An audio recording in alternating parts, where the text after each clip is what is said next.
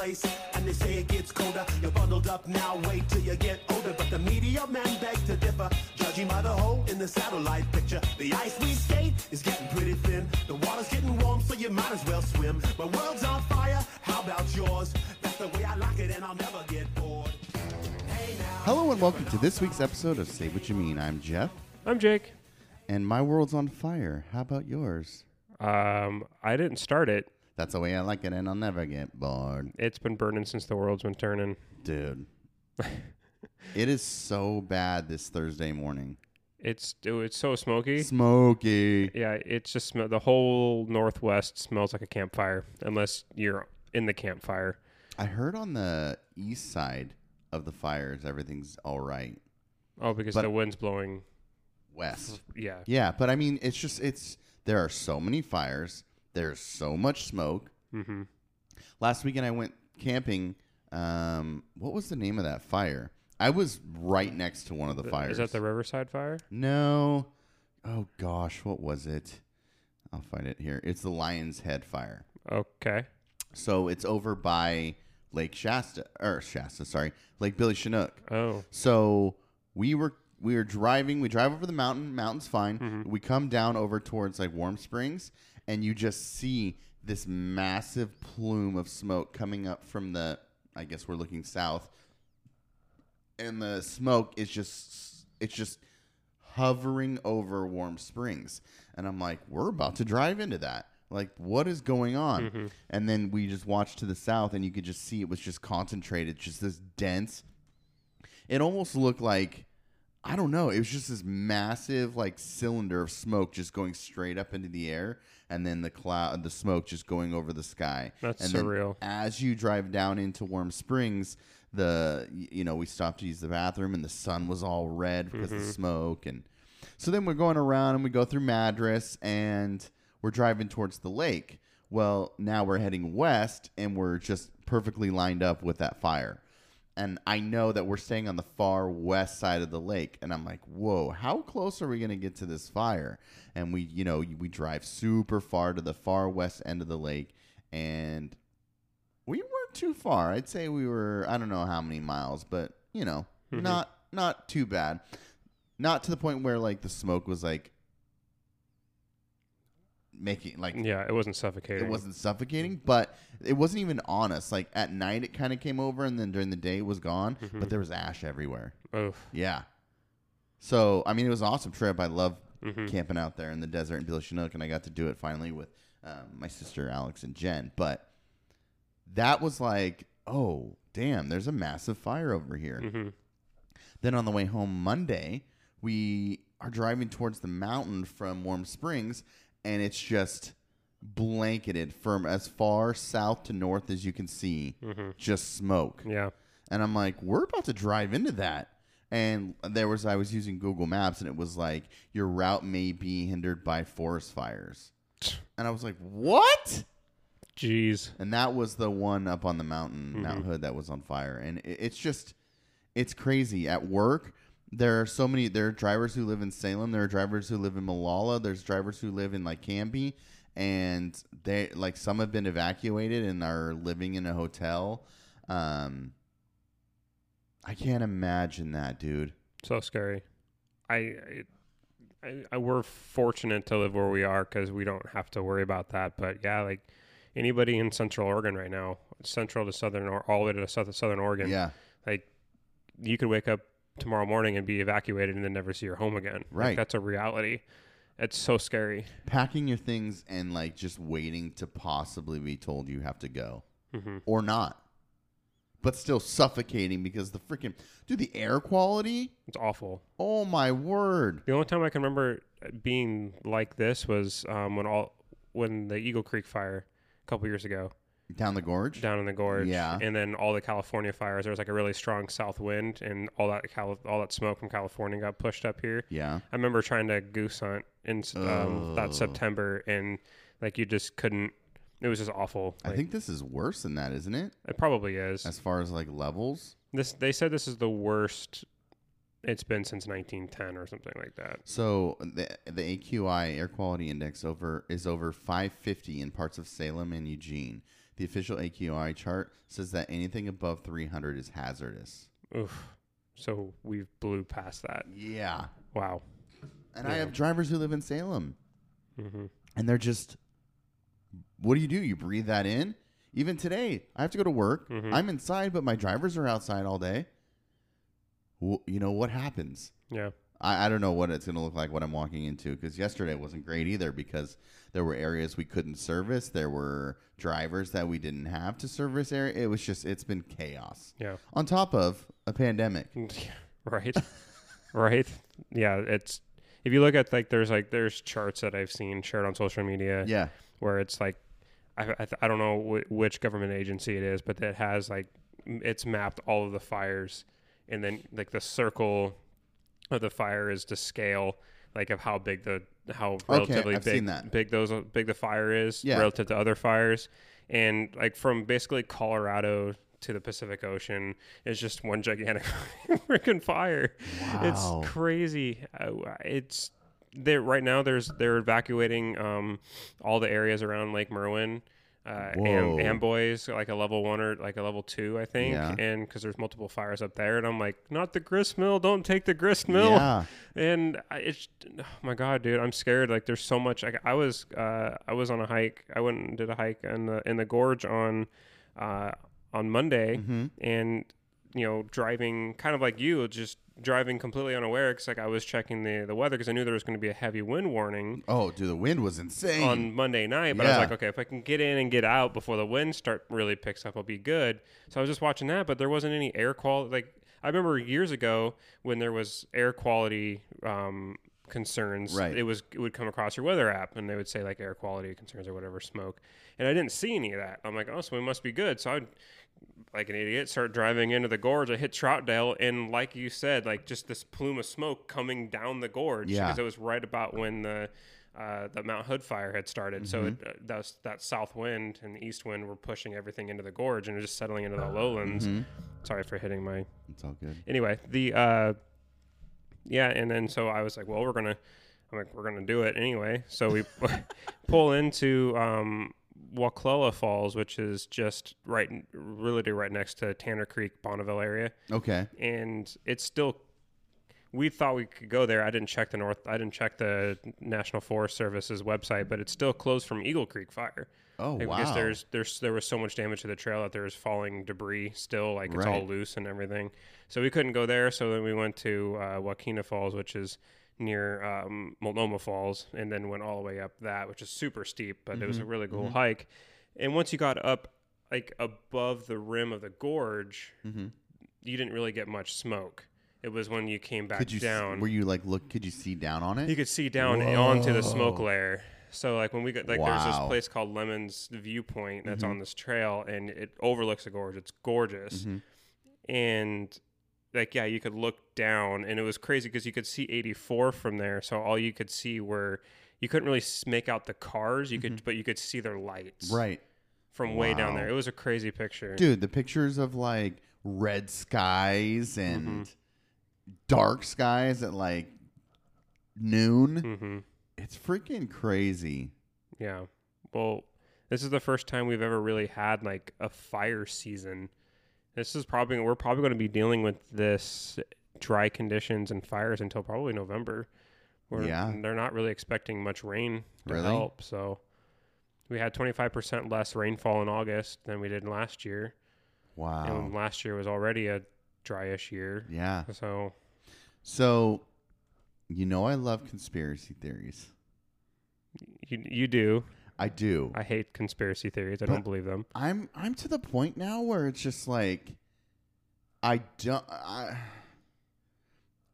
think I'm a classic conspiracy theorist, because in 2020 everything's a conspiracy. Everything. If there's something happening, there's probably a conspiracy about it. And I don't know, maybe that's the issue with like things in the past, right? Maybe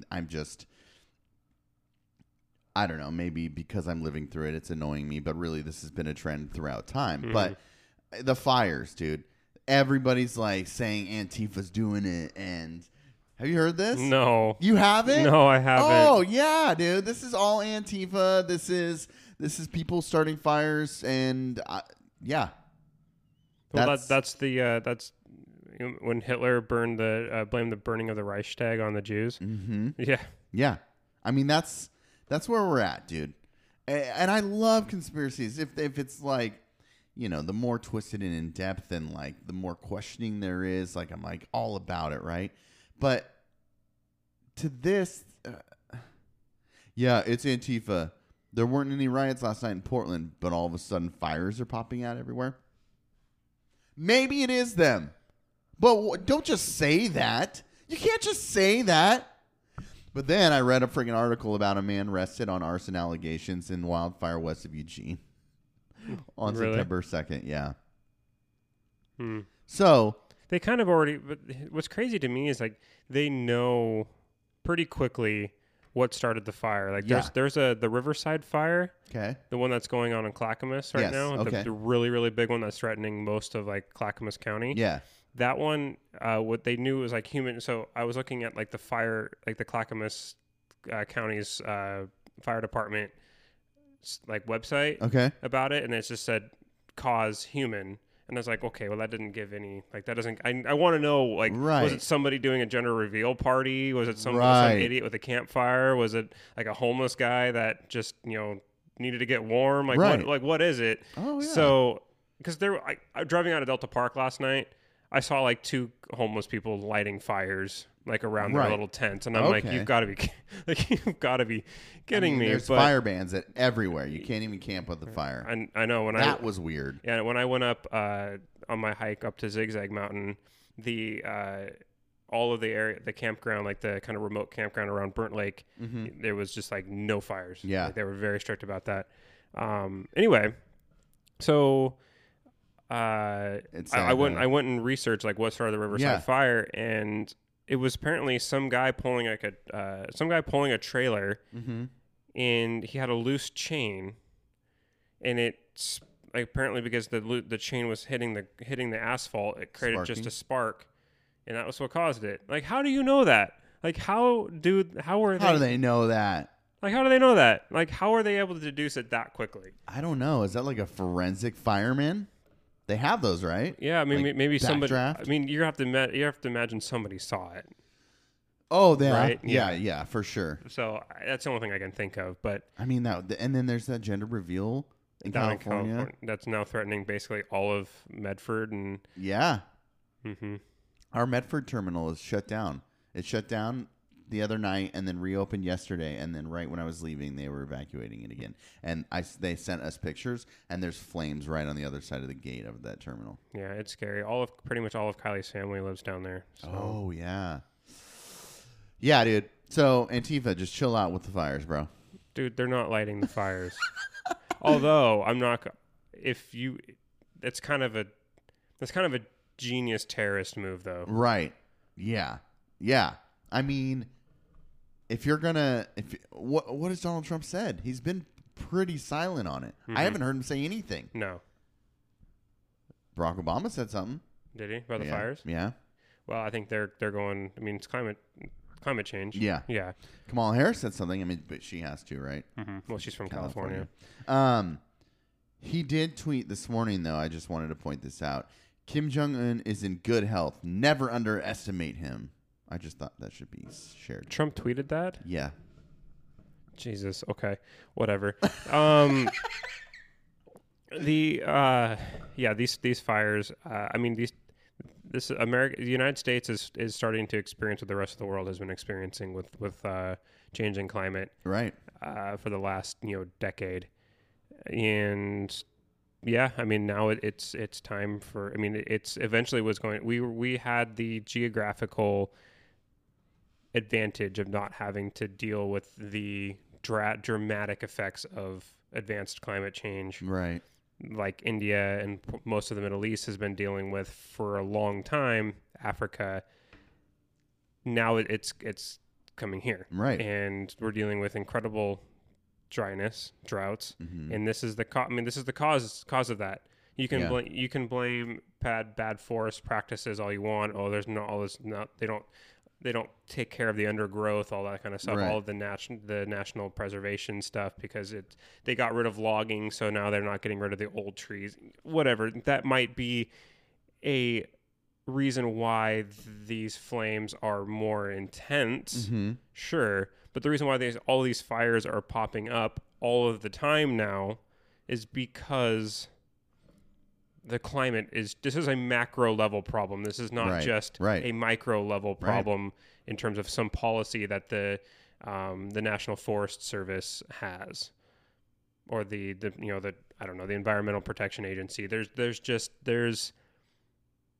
This is a macro level problem, and it's a problem that transcends borders, and it's something that we have to try to address globally. And this is coinciding with a global pandemic that is forcing there's a trend that started, but the global leader is re-entrenching itself, saying we don't want to deal with anybody else's problems. Right. But this is a problem that we're all going to be dealing with, and we're dealing with right now. Mm-hmm. So I don't know where we go from here, but if you can look at that and be like, this is just a cycle, you're lying to yourself. Yeah. This is legitimate cause for concern, and I think the United States is having its first climate refugees. Mm-hmm. These people that are being displaced, these are climate That's change a great refugees. point. Yeah. So one thing I was thinking about as far as policy and funding, when you underfund the Forest Service and when you underfund different programs and institutions that are designed to react or prepare for things like this, that could be a reason why there's underpreparedness. Yeah. I'm not certain, but that's just a thought I had. Like you're talking about, well, the Forest Service isn't doing this or doing that. And well, if we don't have funding for the things like that, then I think that might play into it. I would have to do some research, but it wouldn't surprise me. You know what I mean? Yeah, the complaint from a lot of the rural, I don't know, people who are more, like, I guess, come from a logging background or more rural background, who their complaint is that the Environmental Protection Agency and National Forest Service, under policy started under the Clinton administration, didn't allow for logging in the national, in these national forests. And because they're not logging, you have all of this fallen timber that is now not getting taken out. Okay. And they're not managing the forest to keeping them thin. So when there are fires that start, you have all of this underbrush and all of these dead logs that are basically just kindling that go up instantly. They don't have a lot of resilience to, because a live tree is harder to light on fire than a dead tree. It's going to have more water, and so they're saying there's all this these dead trees and logs, and then all of this underbrush just act as fire and accelerants. So when these flames, when these fires happen, they just burn so hot so quickly that they're almost uncontainable. And so that's one of their complaints. Right. I don't know if that, I haven't done the research. Right. I don't know if that's true. That might be valid. Right. And like I said, it's probably a contributing, it more than likely is it makes sense. Right. It's probably a contributing factor. But I don't know how you correct for that. I don't know how you, where the balance is between trying to preserve our national resources and our public lands for public use, like going out and being able to see the scenic National Gorge, not the Columbia River Gorge, and not having to watch the whole hillside getting logged. Right. So like, where's the balance there between private between private and public? Like where's the balance? And since the National Forest Service doesn't have its own logging company, so you got to rely on private companies to do that. So then how do you, I don't know the answer to that. I'm not pretending that I do. I just know what the argument is. But the reason why these fires are starting in the first place isn't necessarily because of policies. It's because there's changes to the climate. So this is, the macro is causing these, is exposing these potential micro problems. Right. That's the argument that I'm saying. Well, and you're seeing this in the Pacific Northwest, right?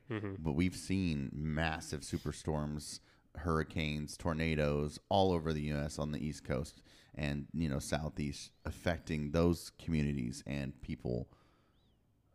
I don't know how you don't see how things are just amplifying all over. Mm-hmm. I mean, even with just last year's, quote, fire season, and now we have another fire season. I don't remember in my lifetime experiencing seasons like this. Mm-mm.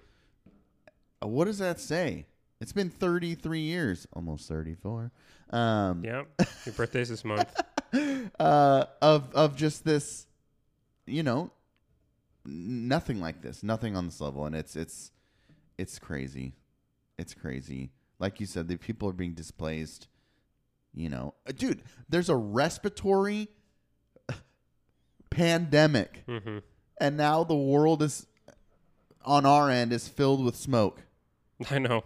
It's just, you can't get worse. I saw a meme that said that the next step for 2020 is that the Bermuda Triangle is going to become a Roomba and just randomly move around around the globe. Right. I mean, it's just, there's always, I don't know, man. It's just getting bad. It's getting bad. And what's November going to look like? In terms of the politics? Yeah. Well, if you want to see fires, there will be fires in November. Yeah. Regardless of how this turns out. I mean, we talked about, so that we appreciate everybody because Jeff and I weren't here last week. So I hope you guys enjoyed To the Republic, where Jeff and I talked about federalism. Mm-hmm. That was one that we recorded for the radio station 2 months ago. Well, not for this month, but last month. So this was August's episode of To the Republic. So it was about a month ago that it released.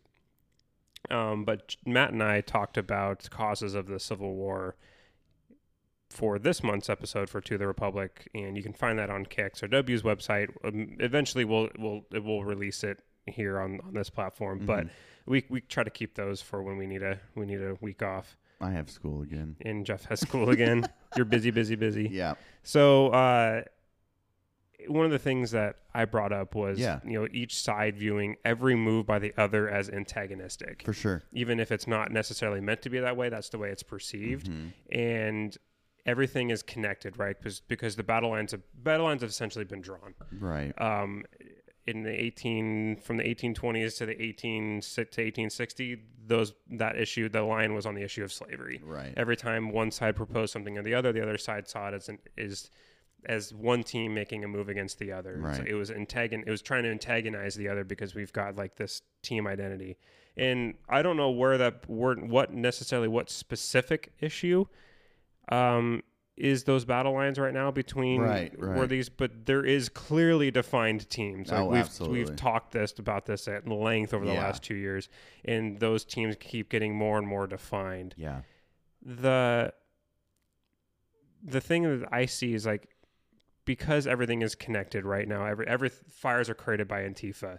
The masks are a part of this, conspiracy trying to take down Trump, right? It's all of this stuff. We've got, QAnon, all of these different, everything can be explained by a conspiracy theory that it's trying to antagonize the other side. Right. And I see especially with like now social media too, like with with Patriot Prayers, being removed off of those private, those private companies' sites, is being more and more antagonistic. Right. My point is that November 3rd is going to be a flashpoint. Like one side is going to lose. Yep. And how does that side accept loss? I don't know what's going to happen, and I'm scared. Yeah. I'm really scared. Is loss accepted? Is loss accepted? I guess that is a point. Right. Is that even something that I'm only 29. I haven't lived through very many elections, but but we're both students of history. I don't know of another time that there was a real question that there would be a peaceful transition of power. It's not like there hasn't been a lot of hatred between both sides. You can even go back to the Adams-Jefferson election of the election of 1800 and the election of 1803. Like those were hotly contested. Like those guys hated each other. You had passing of the Alien and Sedition Acts, which were trying to jail journalists for writing against the government. But I have never, at least nothing that I've ever come across, was that there was a legitimate concern that there would be a peaceful transition of power. Mm-hmm. Yeah. In an election in the United States. Yeah. Anything that you can recall? That has to be concerning for more than just us. You would hope nothing so. that I recall. Yeah. No. Yeah. I don't know. I'm really scared. Yeah, me too. On top of fires and pandemic, we have a freaking election that we are concerned about a peaceful transition. Mm-hmm. Yikes. Well, he's telling people to vote twice in North Carolina, which is the swingiest of all swing states. Yeah, so you wanted to talk about that. I didn't really do too much research in it. I saw that he had been saying that, and then he was trying to backtrack, and I was just like, you know what? Like, I'm not even gonna. But I'm sure you did. You're not gonna bite. Yeah, I mean, I saw the headlines, and I was like, I should probably read into that. But I was like, you know what, dude? Like his tweet about Kim Jong-un this morning. It's like, I saw a perfect tweet the other night. It was like, there's this reports of him realizing early how bad the pandemic was going to be. Yeah, and then he even admits it to Bob Woodward, who's writing a book. Yeah. And says, I knew how bad it was going to be, but I didn't want people to panic. And the tweet said something like that quote, right? I knew how bad it was going to be, but I didn't want people to panic. And then the next part of the tweet was like all these quotes of like Antifa and like all these things that he's constantly shouting about people to be afraid of and to fear. Yeah. Mail-in voting, Antifa, the left. Like, for somebody who's not trying to cause chaos and panic, I don't really know if he's doing such a great job at that. Well, here's the question that arose in a opinion piece I just read in the Atlantic from what's his Graham? I can't remember his first name, but he's an op-ed writer for Washington Post, and he made the argument that it's impossible to know when the president is purposely trying to manipulate or when he believes his own hype.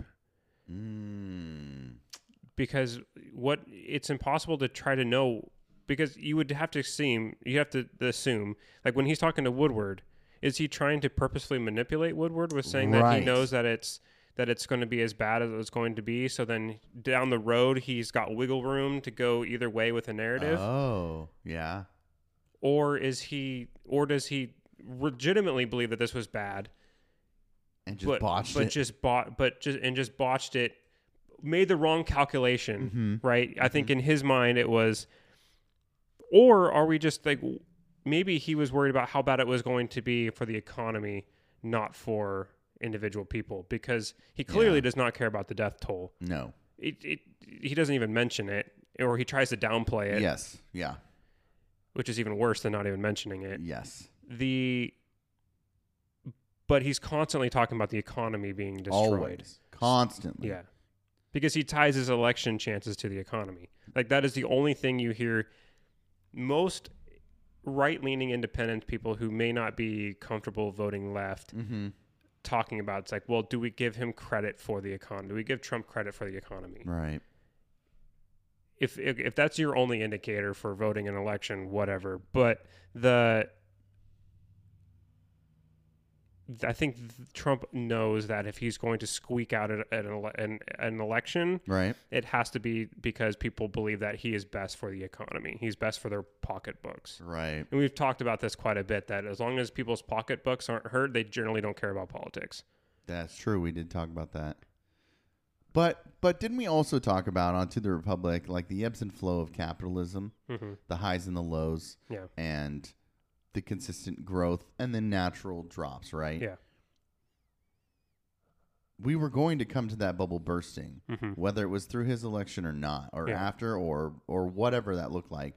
But the uptick and uprise, how was that not the responsibility or the results of the policies and things put in place from the administration before?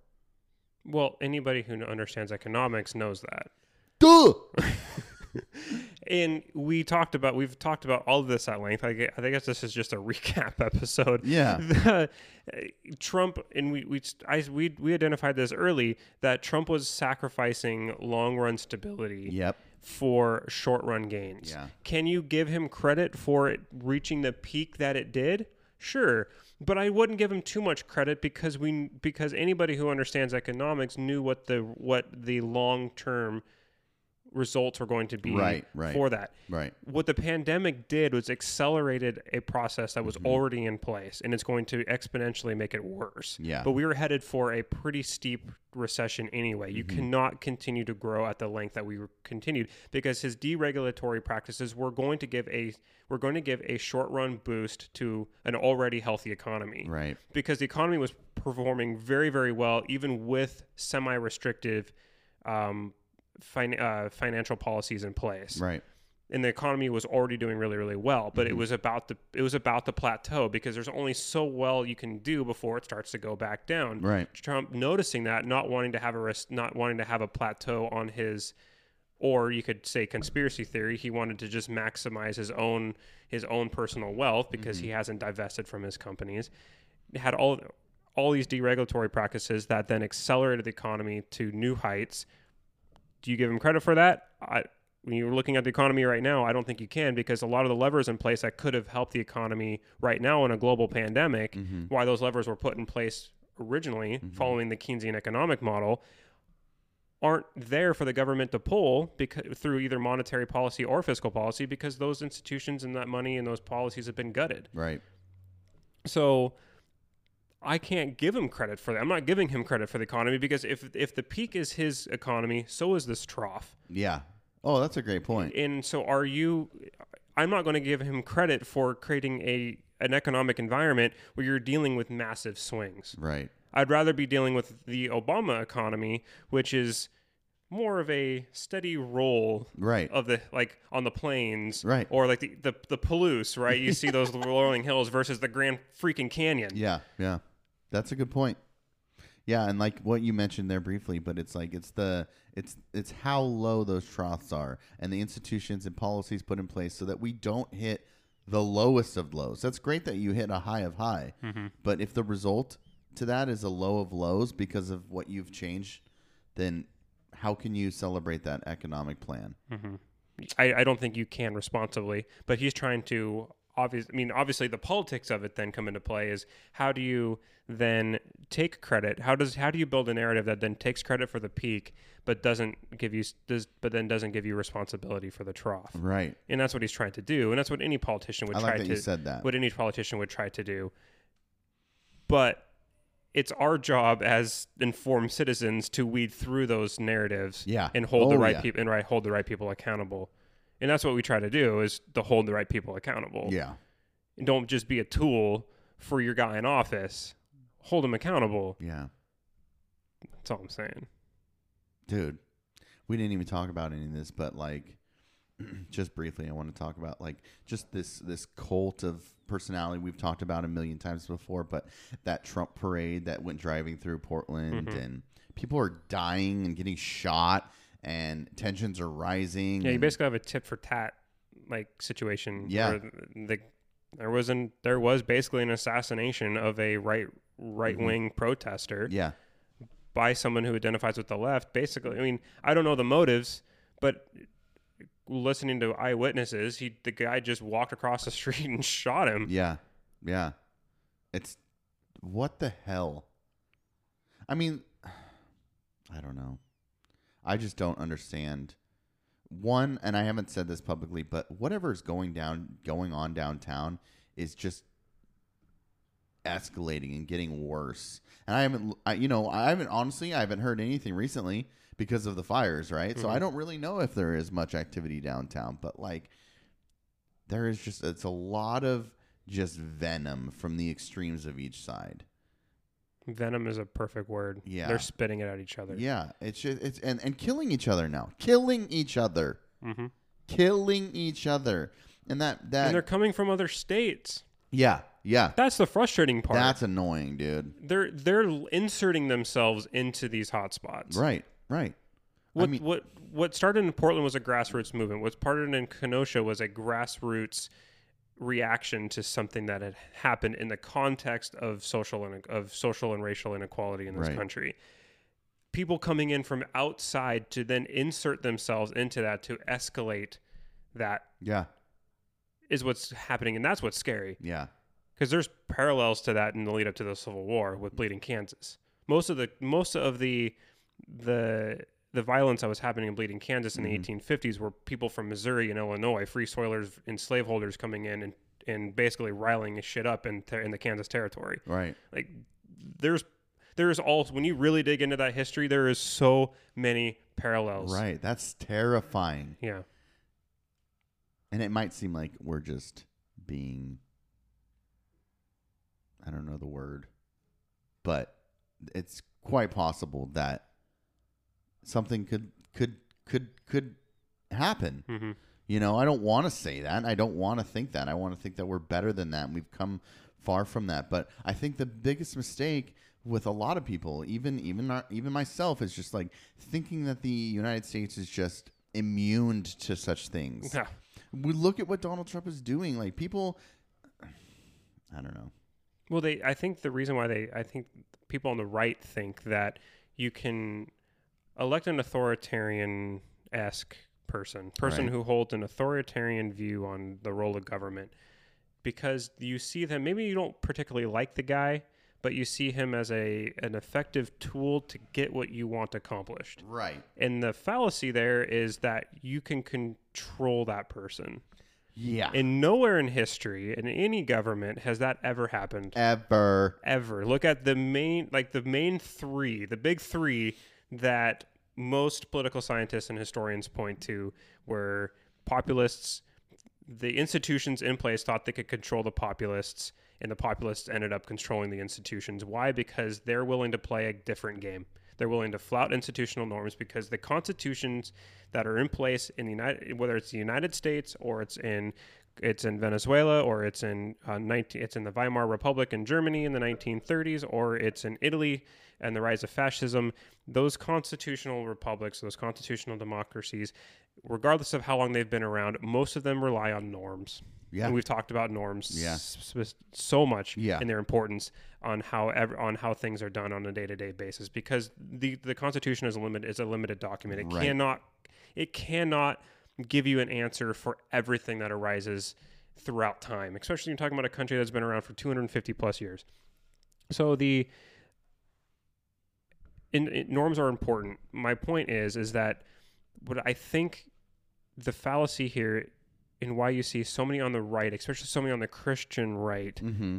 they view Trump as a tool to accomplish what they want, and they think that the institutions of religion and the nation, and because they wrongfully assume that God, the God of their understanding, Mm-hmm. has as an investment in the stability and longevity and the success of the United States, Mm-hmm. because for some reason God cares about the United States, which Mm-hmm. where in the Bible does it say that? Mm-hmm. That not only God but the institutions and religion itself will control Trump, and they'll be able to usher in this utopia. Mm-hmm. Dude, that is exactly how Mussolini, Hitler, and Hugo Chavez took power. Yeah. That's it. This is the dictator's playbook. Yeah. And dictators don't gain office without the support of the populace. Yeah. This is the path we're on. Right. Right. And unfortunately, there's about a 40 to 45% chance that That's terrifying. the minority who believe that are Yeah. going to, because of the Electoral College, the system that's in place will be able to usher him back into Right. back into power for another 4 years. Yeah. All over this belief Mm-hmm. of tying religion tightly to their political ideology, and then believing somehow that all of that working together will be able to rein in this guy, Mm-hmm. and it's somehow going to work out in the long run for them. Right. It's Right. just, and I love how those are the people who tell people like us, you don't know your history. Go read a history book. Like, you don't know your history. It's Yeah, like, yeah, no, yeah. I do know my history. this shit doesn't work. No. It never works out the way that you think it's going to. Institutional stability this is why I'm a conservative. Right. Institutional stability, even though it may be great for slow change, it at least allows for stable change to happen. Right. That's why I'm also a capitalist who believes in Keynesian economics. Right. Like, this is stable institutions, norms. These are important. Yeah, but you are thinking and going off of analytics and knowledge, and people don't do that. They vote and they are emboldened by emotion. Yeah. And that's what this is. That's the situation we're running into. And it's not just on the left or the right. It's on both sides. Yeah. People are emotional about things. If people would just stop and think critically about things, I think it'd be a lot different. You can't argue with emotion, no. You can't. Emotion mind and logic mind psychologically are right, two exactly. very different things. And that's something that I've learned throughout my journey with mental health. Right. It's right. like trying to get yourself, when you're agitated and you can't be reasoned with when you're in emotion mind. So it's trying to get yourself out of emotion mind. Mm-hmm. It's just that you can attach the same thing to political thought. Right. That's a great point. That's a great connection there. Yeah. That's a great connection. Because you get stuck in this rabbit hole of thought of like, oh no, what if this and this and this and this and this and this and this? That I could be talking about either anxiety and depression or politics. Yeah. What if this happens and this happens and then this happens and this happens? I can't let that happen. At all costs, I will make sure that this happens, whether that's Trump winning or Biden winning. Mm-hmm. Wow, that was a great connection there. Thank you. Yeah, good job. That's, yeah, dude. So the world is on fire, and this is doom and gloom with Say What You Mean. You want to talk about Herschel Walker and the RNC? Yeah. Have you kept up at all with, you know who Herschel Walker is? Yeah, I didn't, but I looked it up. Okay, yeah. So he's a nice running back, a very good one. Mm-hmm. He played for the Dallas Cowboys. And yeah, I mean, excellent running back, phenomenal human being from everything I can gather. He's done a lot for his community. He's politically active. He is politically active on a side that I wouldn't agree with, but you know, whatever. I am constantly, if an athlete wants to use his platform to spread what he believes is his truth, he believes is the right path, great for him. Right. I'm not telling him to just shut up and dribble. But what I am saying is the people who selectively listen to Herschel Walker but tell Colin Kaepernick to stand up. What do you mean? I had a conversation that came up. Someone said to me, "Did you hear what Herschel Walker had to say?" Yeah. And I said, "No, I generally don't listen to Herschel Walker." Okay. Said he's a football player. I mean, but I'm not going to him about anything about politics. It's just not. Just shut up and dribble. No, he can say whatever he wants. I can just choose to not listen to it or take it I'm seriously. just giving you a hard time. I generally don't listen to LeBron James either. True. Like when he's talking about politics, I kind of tune him out. Okay. Unless it's about issues about racial justice, then I'm like, I'll listen to him. Okay. He's kind of in tune to that. Right. But him talking about, if he's going to try to talk about something involving international relations, I'm not going to listen to LeBron James. Okay. Anyway, so Herschel Walker spoke at the RNC. He is a Trump supporter. He supports the president. And apparently he said something on Fox News the other day because now he's become the spokesperson for the African Americans who there's supposedly some like silent majority of African Americans who actually support the president, even though they're not outwardly saying that. Okay. Polls don't even indicate that. Something like 93% of African Americans disapprove of the Trump's handling of mostly everything. Okay. According to a Gallup poll I read. Mostly everything. According to a Gallup poll that I read the other day. Like, I'm citing a source. Gallup did a poll of racial minorities in the United States and found that like 80-something% of Hispanics and 90+% of African Americans disapprove of the president's handling of racial relations in this country. They think they've gotten worse under this president. Wow. Anyway, so Herschel Walker said some stuff, and somebody came up to me and said, "Did you hear what Herschel Walker had to say?" And I said, "No, I don't generally listen to Herschel Walker." Right. What did he say? He said that anybody who goes across state lines to cause violence should be tried federally, not by the state in which the crime happened. occurred. Okay. So the federal government should then supersede states' rights in terms of prosecution, which that gets into, that's another parallel, John Brown in 1860. Look him up. Look at John Brown and the case of John Brown raiding the federal armory in Richmond, Virginia, and the arguments between federal and state prosecution. And get back to me, because there's just so many parallels, dude. It's insane. It is crazy. Anyway, so I said, okay, whatever. That's Herschel Walker is not a politician. He has no influence on policy. Why I don't care that he thinks that somebody going across state lines to cause violence should, okay, whatever, that's his opinion. Don't care. For sure. Well, he's like, well, that should be like that. And I said, okay, fine. Just for conversation's sake, say that is the case, right? Yeah, that becomes law. Is that going to also transcend to people like Patriot Prayer? They're coming from Vancouver into Portland. Well, he's like, well, I stand with Patriot Prayer. It's like, well, okay, well, thankfully the law can't be just selectively applied. Right. Justice is supposed to be blind. Yes. And this is kind of a straw man argument, right? But okay. I do see this echoed throughout.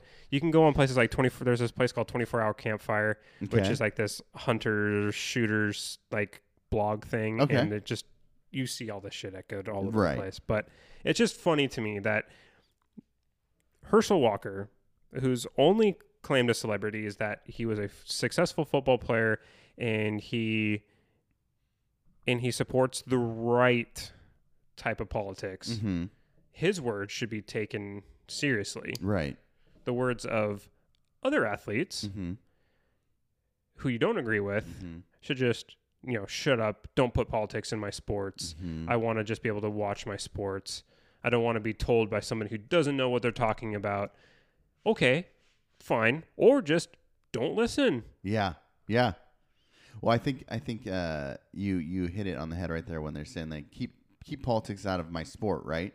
Dude, I've heard that argument a billion times, but here's a football player now talking about it, and you're like, hell yeah. Well, wait. I mean, he may not be playing now, but he's a representative of the NFL, regardless of if he wants to be or not. Okay. It just shows the glaring hypocrisy. Dude, it's so bad. It's so bad.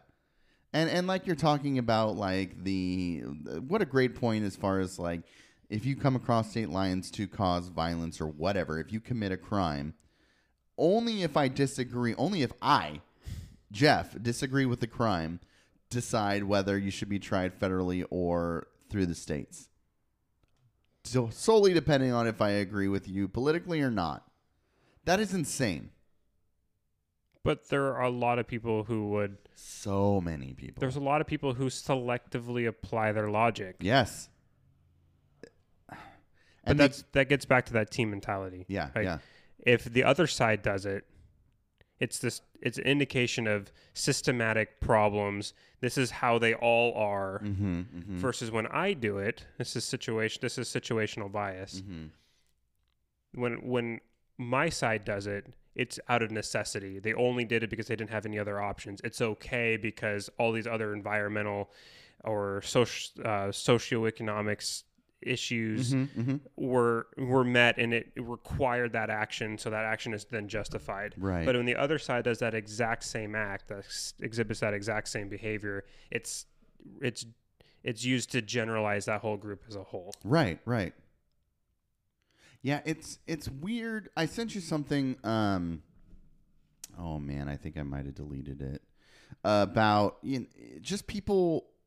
This idea of them being like victims, like they are the victims in all of this. Mm-hmm.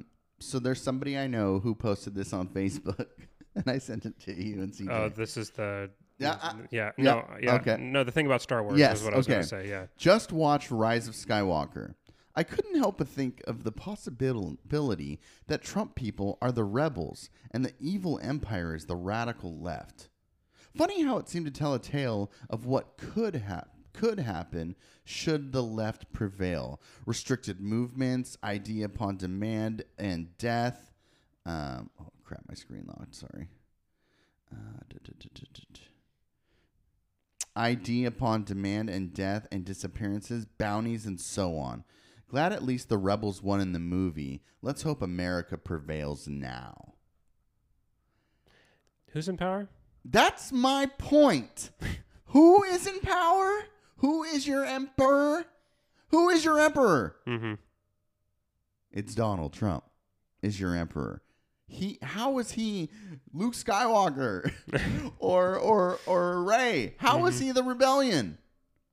Yeah, and he's not. How? They believe it though, and that's the image he's cast for himself. It's crazy to me. It's this constant, like, just if you say the words enough, it's true. Silent majority and whatever. You know what I mean? Mm-hmm. Like, they're the silent majority. Well, they're, one, not silent. And two, are they the majority? No. They're not. I mean, no poll indicates that. No. No, not even 2016 indicated that. Yeah. They lost the popular vote Yeah. by 3 million in an election of, like, very low turnout. Right.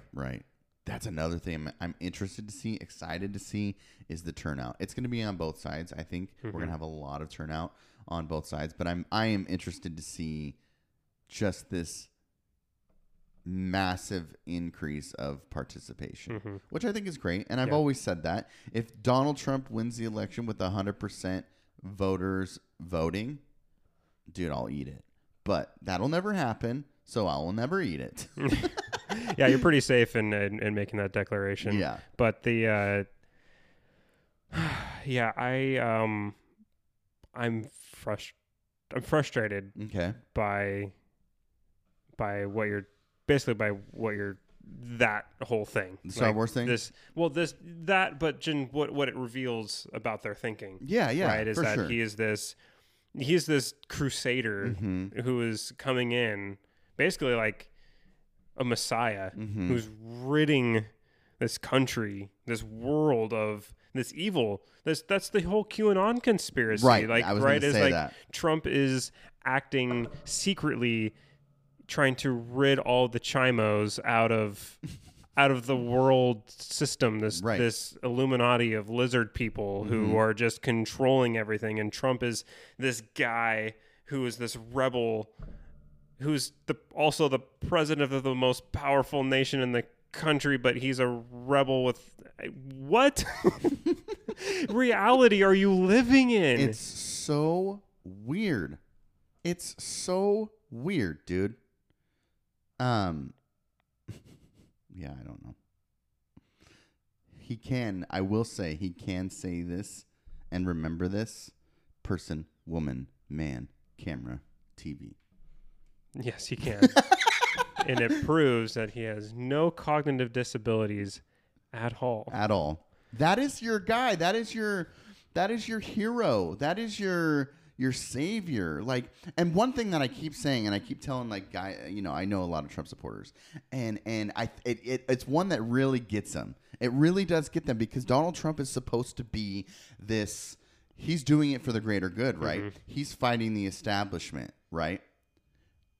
Regardless of if you think that, he's still a politician now.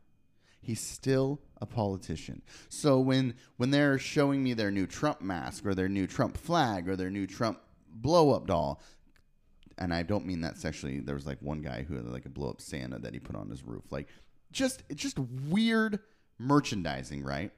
And they show me it, and they're like super proud of it and super stoked. And I just look at him and I go, yeah, dude, I don't know if I would ever ever represent a politician at the level that you're doing it. And that always gets them to because to him he's not a politician, right? Mm-hmm. He's the master troll, and that's why they rep him. But when I throw that at them, they realize, I think it gives them pause of like, oh, I guess I am kind of representing this politician at a ridiculous level. They won't stop, which is fine, but it's just enough for me to get them to go, huh. That's all I do it for. Mm-hmm. It's weird. It's weird. You're going to plaster a politician's face. You're going to decal it all over your entire truck. His name. You're going to drive down the Lake Billy Chinook with a massive Trump banner hanging off the top of your boat. I don't get it. I don't get it. The only time I've ever put anything political in a public space is Donna Sinclair's sign. And I'm not even in her district to vote. Mm-hmm. But I put it out there for support, right? Yeah. And maybe that's why. I don't know. But the plastering of, I'm not going to plaster my car with Donna's name. Sorry, Donna. I won't do it. I don't think Donna would even really want you to plaster your car with her name. But what if it makes her win? I don't know. I'm just driving to two places, so only 10 people are going to see it. You know, it's like, that's always my jab to them. It's like, hold up, dude. Like, you love politicians that much? Mm-hmm. Well, no. I mean, it seems like it. Are you going to do this in 2024 for your Republican nomination? No, unless it's Don Jr. Yeah. Oh, God. Or Barron after that later in like 30 years. Yeah. Eric and Ivanka before that. Yes. Yes. You get what I mean, though? It's just weird. I mean, okay. I'll eat my words because we have a Harry Truman bobblehead sitting right here. Yeah, I was going to bring that up. That's my bobblehead. Yeah. Right? Yeah. Okay, but I can also admit shit that Truman did that wasn't good. Right. That's the difference, I think, is you can constantly be like, all right, give me 2 policies you agree with Trump and 2 policies you disagree. And they're like, they don't know. No. Yeah, Truman, yeah. It's more of a history thing. But yes, I do look back. I think a lot of Americans tend to do this, and I'm even guilty of it. You look back on, the further you get removed away from a particular period of history, the more you look at it with rose-tinted glasses. For sure. And unless it's really bad stuff like slavery.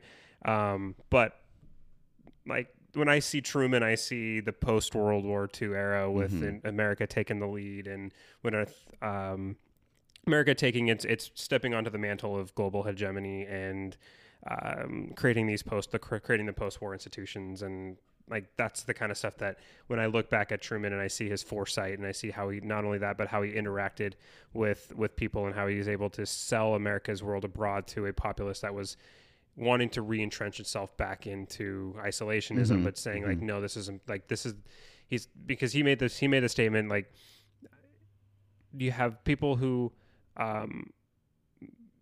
people in middle America, people who are not in the Beltway, have less than 20 minutes a day to think about anything going on outside of their own little world. Right. And so trying to sell them why their tax dollars should be going to Europe or should be going to different places of the country, different places around the world. Right. Why should they care about it? He's like, you need a foreign policy that can articulate the need for that to the average individual. And I think Truman was able to not only balance the needs of a country coming out of World War II, but also understanding the realities of a world that had basically broke itself down to the bare bolts and was trying to build itself back up. And the United States being able to, under Truman's leadership and Truman's vision, being able to construct something that has ushered in a period of peace between major powers that has never been seen before in human history, with all the other considerations at play with the advent of nuclear weapons and the rise of the real rise of a Soviet Russia to rival the United States. And Truman was able to navigate all those waters and set the foundation for a transatlantic partnership that still stands today, even though it's been very rocky under this current administration. That's what I remember Truman for. And maybe I do have some rose-tinted glasses, but that is tangible. Like, that is tangible stuff that you can look at Truman and say he was a good president. Right.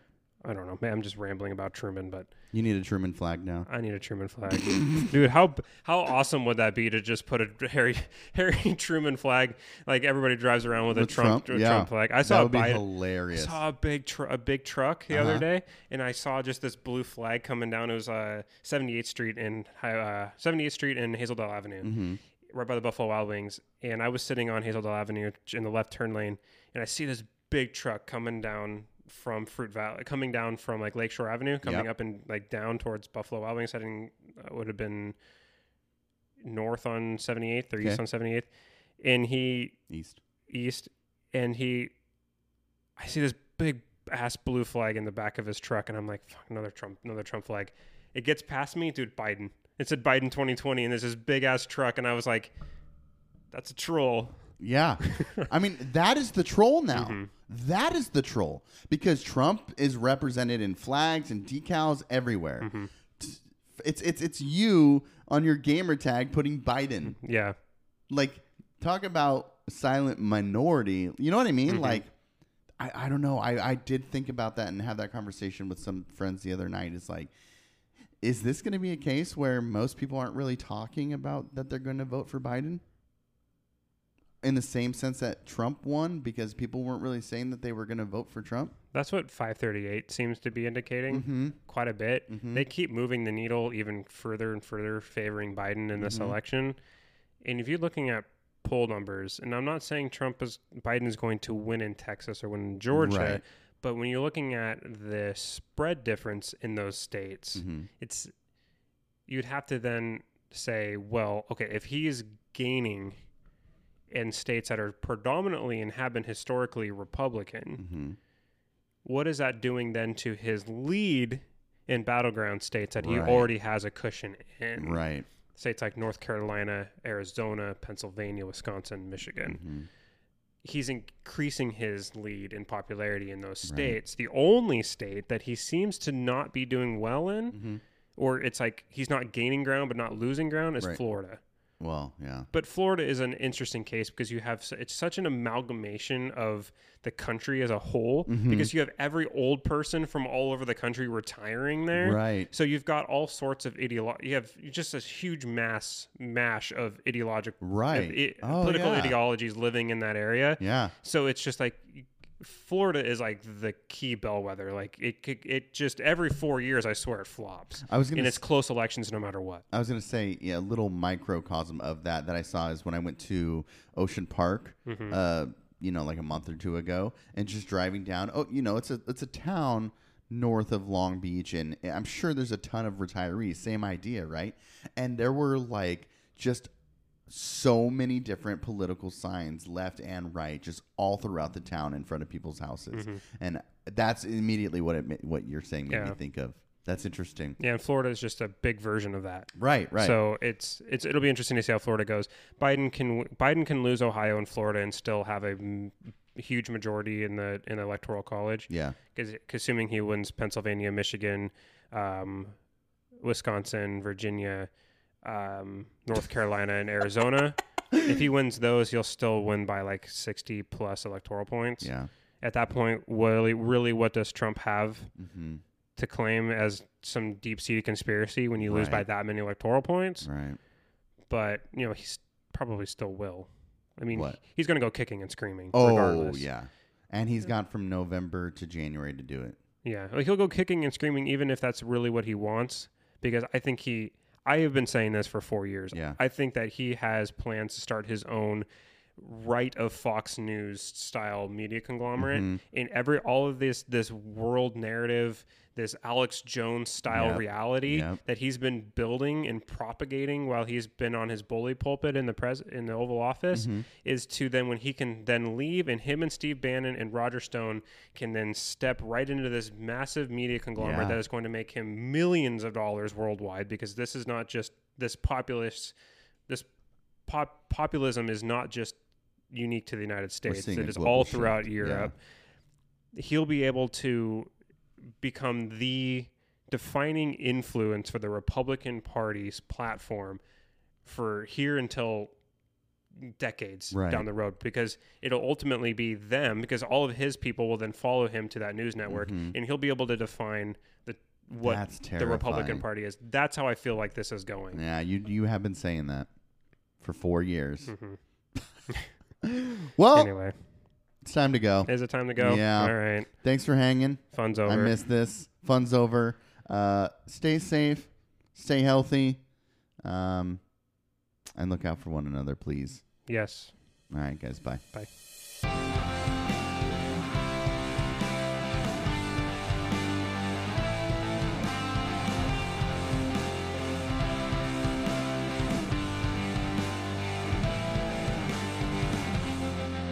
Say what you mean.